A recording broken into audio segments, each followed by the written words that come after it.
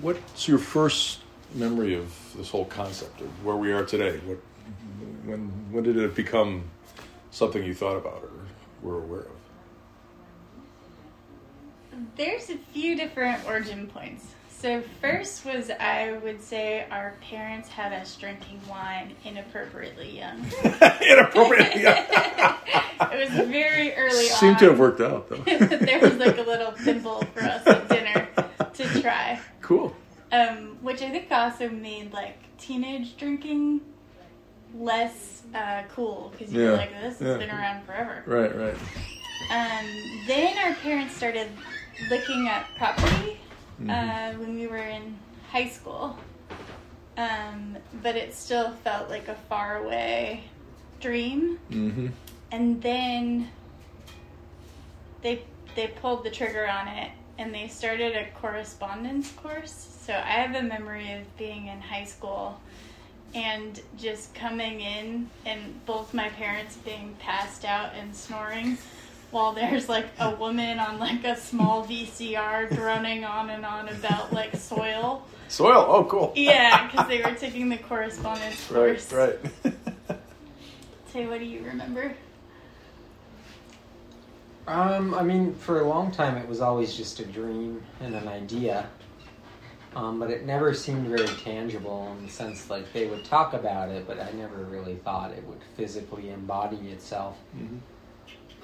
Until one day they kind of pulled the trigger on it, and it was, they did a lot of work and planning on it, of course, but from our perspective, it seemed to kind of come out of the blue. It was like this elephant that you've always heard about that you never thought existed, and then one day, like, oh, it's in the garage.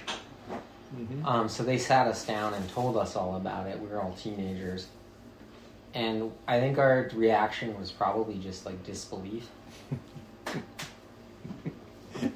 Yeah. Farming, really? I'd say that's where we started, with disbelief.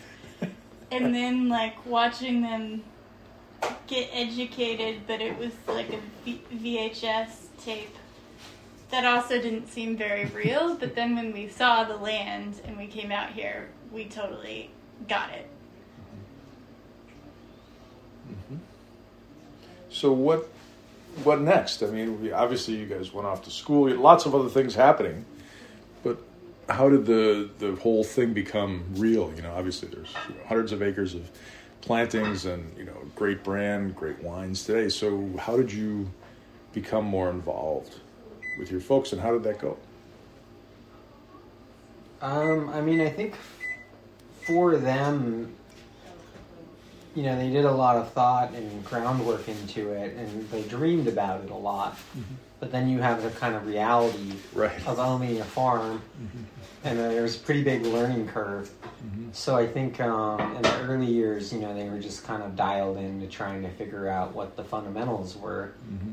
And for me and my siblings, we were all teenagers then, so we also kind of got thrown out to it, and that, they were out here in the summer, so we would be out here and obviously working on different things. But I started out working in the vineyards and doing gopher control and kind of being rooted in the more rudimentary aspects of the farm. Mm-hmm. So there was kind of an early baseline for us, and a long period of us just kind of learning how to farm and about the industry and about the particular terroir that we had.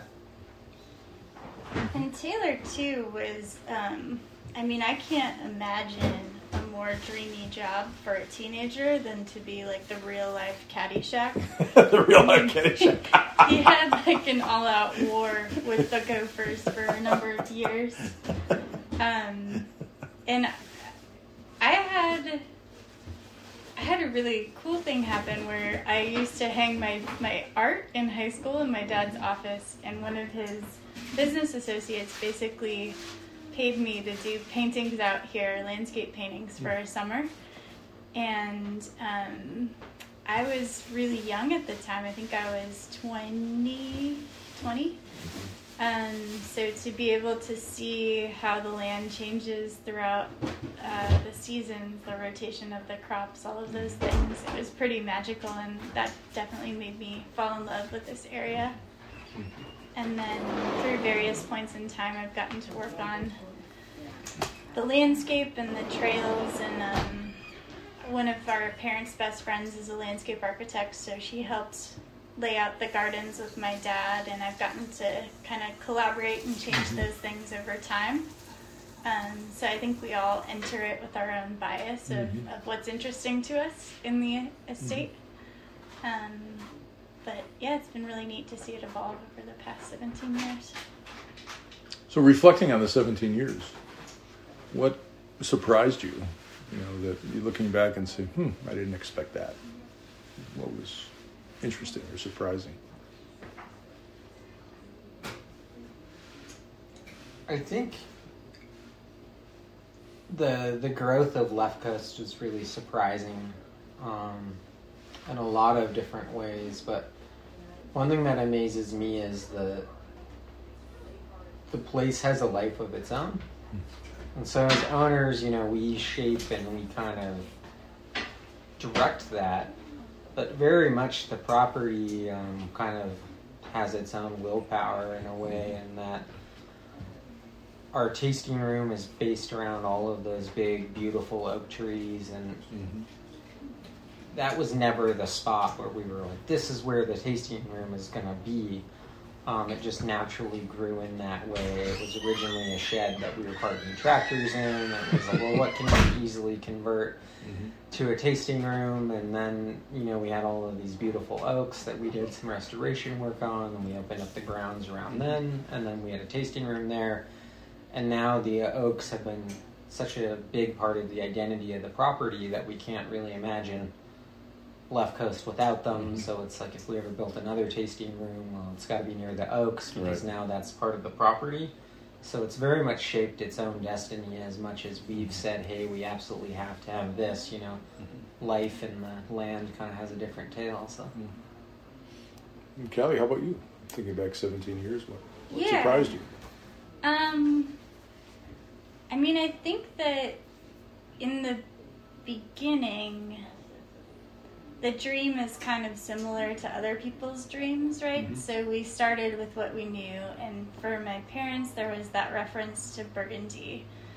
And so we made all of these decisions, like, let's make the best wine in the world. But some of those decisions were really impractical, like buying French wine bottles that are, you know, $2 a bottle. Like, that doesn't make business sense. So you do the romantic thing first, and then it moves to the practical. But I feel like the long arc of our story is way more romantic, and a lot of it has to do with honoring the land. And it's not just us. Like, we have our vineyard crew that's been with us for 15 years.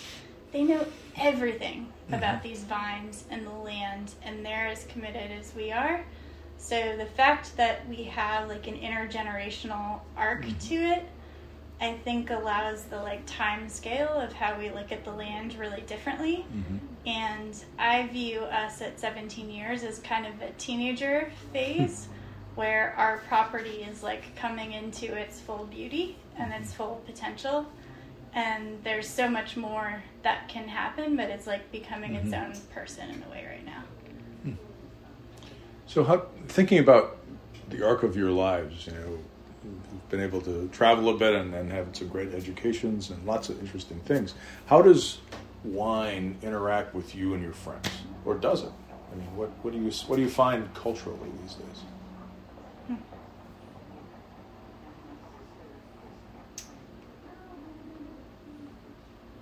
I think that wine is a really unique thing in the world because it's tremendously diverse and complex. So I think naturally as you get older, you kind of start to be more interested in those things that have more nuance and more layers in them. So I think wine is kind of a natural fit in that sense, in that like what I love about the industry is there's just endless things you can learn, and that every kind of terminus of the industry, there's usually someone who specializes in that exact thing. So if there's sommelier, you know, they're focused on tasting in all the different wine regions across the world. If they're a winemaker, they're probably focused just on their region and specifically winemaking and grape growing. So I think wine does play a really cool part in life in the sense that it's very unique and it can kind of match to each of these different phases or feelings or emotions that you're having at that time. And for every situation, there's probably a perfect wine in there. So I think it kind of fits in the way that you naturally grow and explore throughout life. I like that, yeah. Cali, what do you think? How does it reflect your life, your culture, your friends, all that? Yeah. I think something that's really special about wine, or our access to wine, is that we are in a more rural part of the Willamette Valley. And I watched that movie Bottle Shock, which was about Napa in the 70s, and to me that's us. Like, I think we're farmers first, and there's room for exploration, and there's a ton of passion out here, but a lot of it has to do with, like, the terroir and bringing the character of the land out in the wine. And I've been to other areas. My boyfriend is from a rural area that are hard hit economically, and I see so much vibrancy here and like pursuit of dreams and young people trying to do interesting things. It's a young wine region, and there's a lot of energy, and that's really exciting.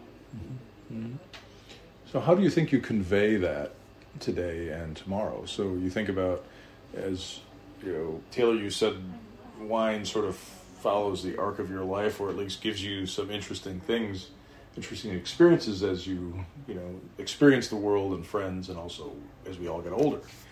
So how do you express that? Is it the region? Is it the brand? Is it the people behind it? Is it time and place? Is it luck? How do you express that, which you just described, Cali and Taylor, through that bottle in a restaurant, or that bottle on an airplane, or that bottle at home, or wherever? How do you do that?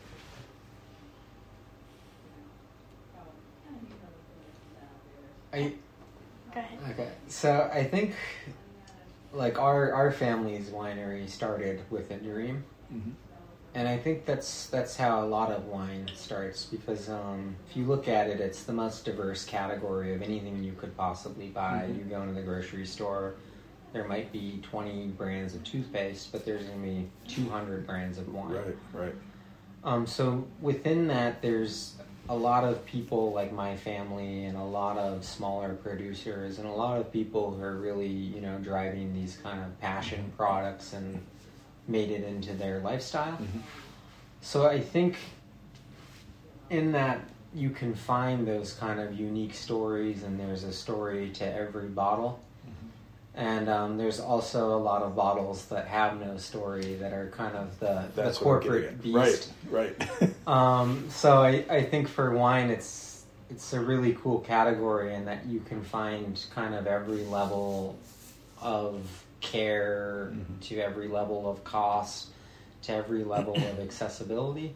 And I think within that, everyone can kind of find what works for them. And at the end of the day, it's a product that we drink to enjoy ourselves, so it should taste good. And if you like the story, or you like a little bit more complexity, or you're after something more robust or more subtle, there's someone out there thinking about that and trying to make it. So I think the basic challenge that all wineries face is the label battle on the shelf. So many consumers just choose their wine by the label. But I do think that through the digital world, being able to share the experience of the vineyard and of the estate is a lot easier through a website or through social media. So while there are dark sides to those things, I think they've kind of democratized access and what we can do. It used to just be if you could afford the big spread in Wine Enthusiast. But now we all have a little bit more control over how we tell our stories. And there's also, on the consumer side, more of an interest in experience. So I think it's a more interesting space. But you still have to have good labels. You still have to have good labels.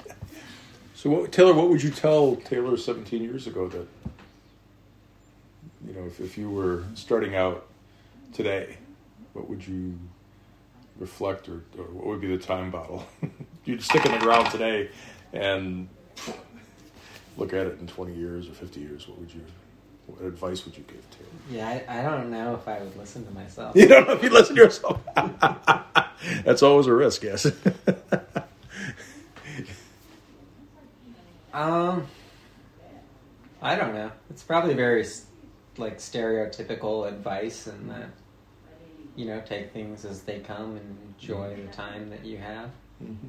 I think we spend a lot of times worried about the future, what it might hold, and we miss kind of where we're at and where we're present. Mm-hmm. It's in those moments that you're grounded and you're thinking calmly and clearly. It's typically when you do the kind of best planning and forecasting versus when you're stressed out and worried about the future, your planning doesn't go quite as well. So, Kelly, how about you? What would your time battle say?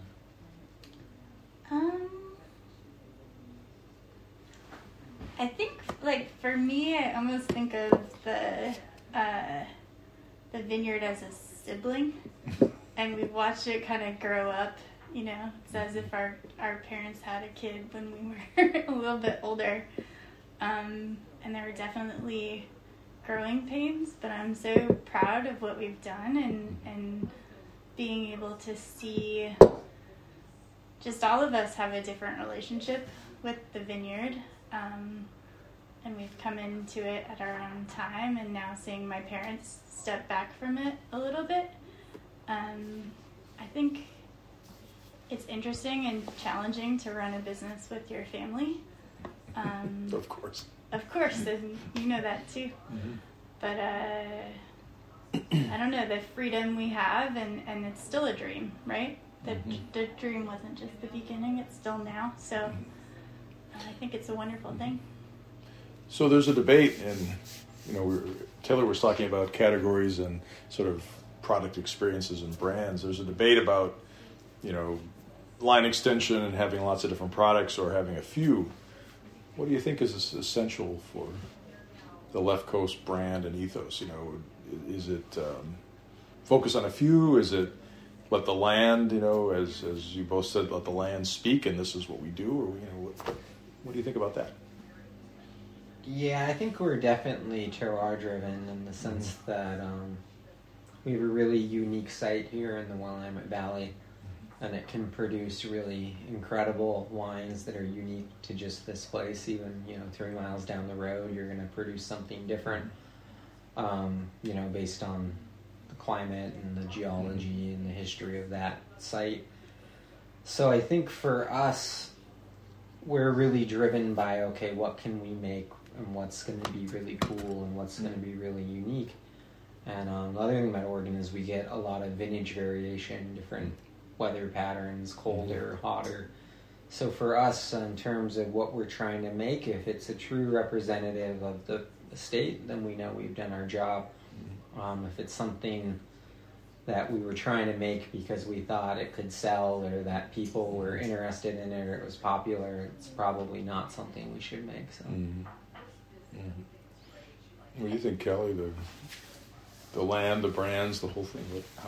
What's the right balance? I feel like maybe because our parents are entrepreneurs, we also want to give people room to be self-starting. So having room for our winemaker to experiment has always been important, and it's led to some interesting things. It's led to us making cider out of the orchard that's left from the settlers. When we started, that was just a remnant, and now it's a product. and white Pinot. All of those things were adjusting to challenging growing conditions, or so yeah, that agility and experimentation, I think, is really important. So the land has, as we discussed, beautiful oak trees. It has truffles. It has some animals. It has gardens, and obviously grapes. So how does that all come together? Do you think that's part of the brand when people come visit, or distribution comes visit, or trade?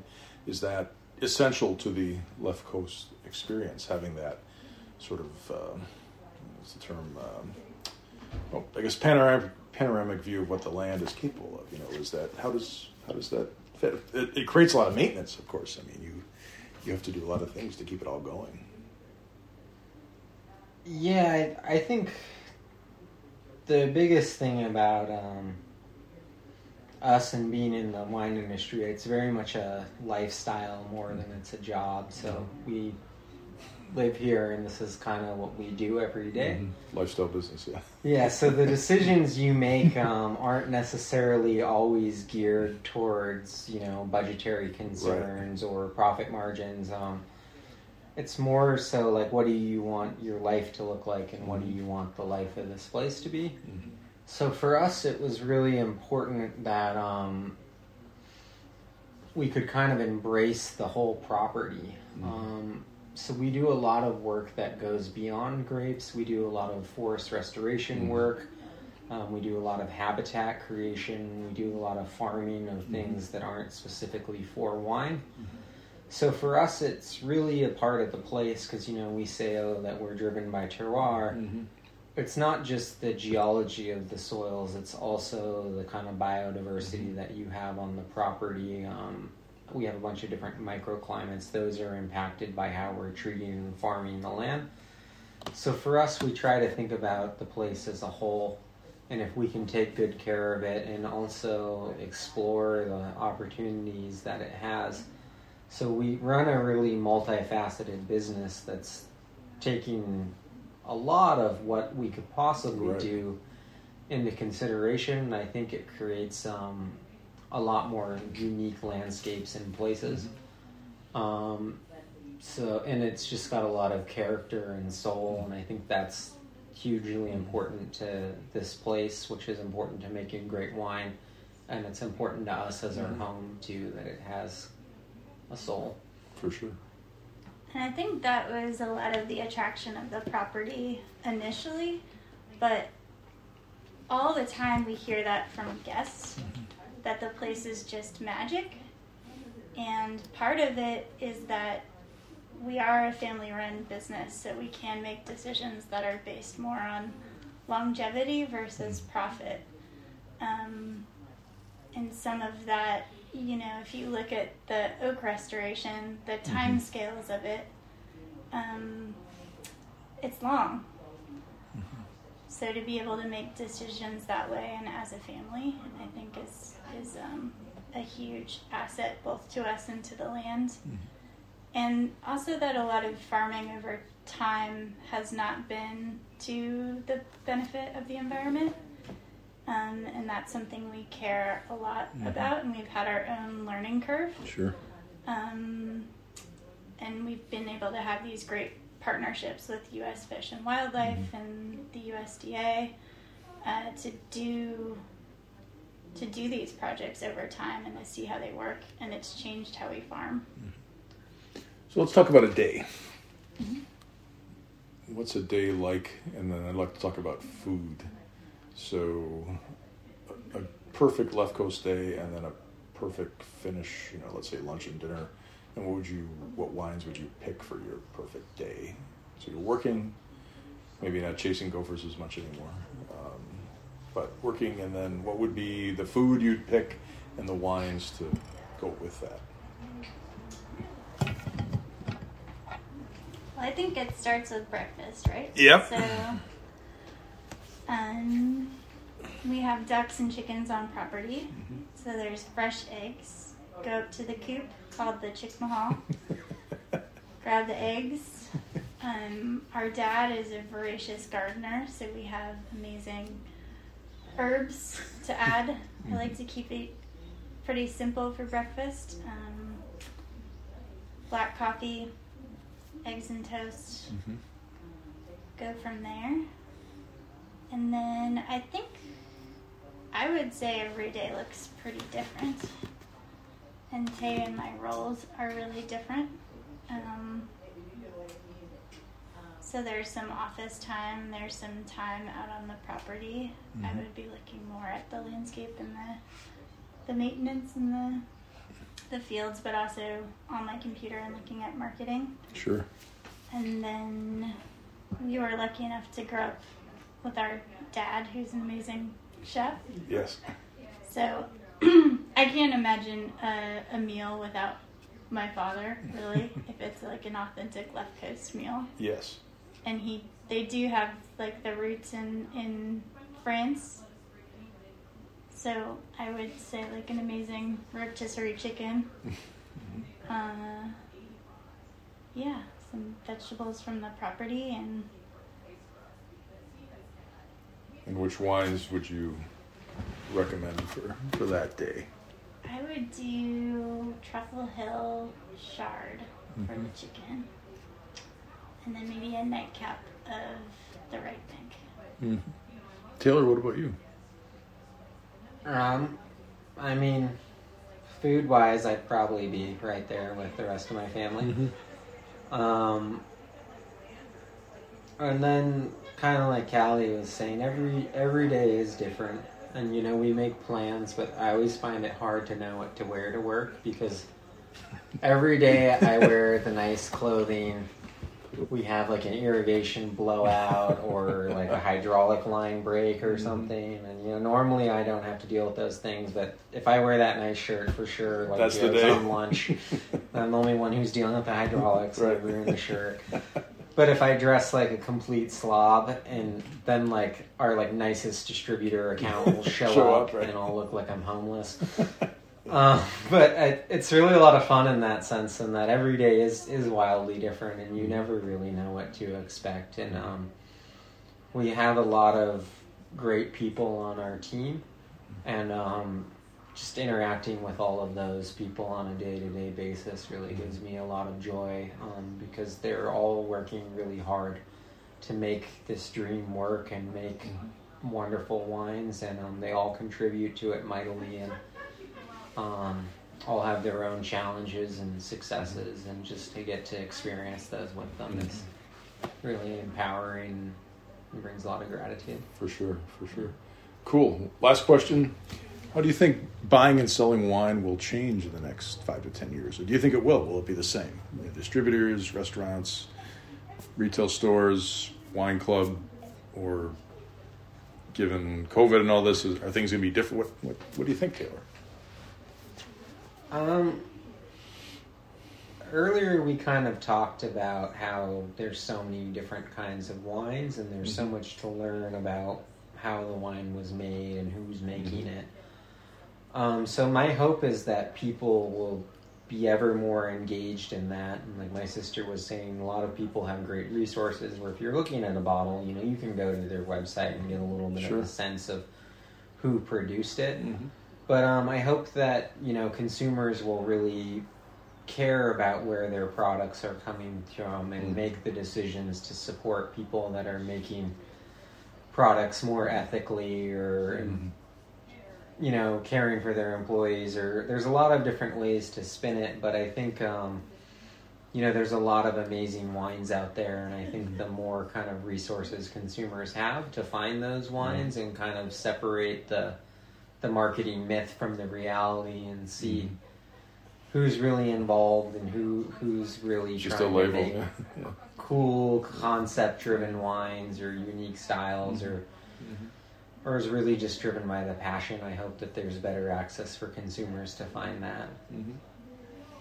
Cali, what do you think for the sales and getting the thing out there for the next 5 or 10 years? What will be different or the same? I would totally agree with my brother that I hope there's better access, and I am really encouraged by the movement I've seen in fashion and food to go towards more clean and ethical and transparent supply chains. I think that, as Tay mentioned, wine is just sort of this harbor for dreamers. So there's so many other people that are like us. And I personally have been trying to broaden my palette and range and support other people that are doing amazing things in our industry in different parts of the world. But yeah, just I think with how the everything is going more digital, which I think makes the experience of the estate even more emphatic. How do we share that in new and interesting ways? And a platform like yours is one of those experiments of how we do it. So I don't think I know yet, but I don't think it's going to stay the same. Yeah, cool. Definitely not. Great. Well, thanks for chatting, Yeah, Taylor thanks, and Kelly. It's always great to catch up. Yes.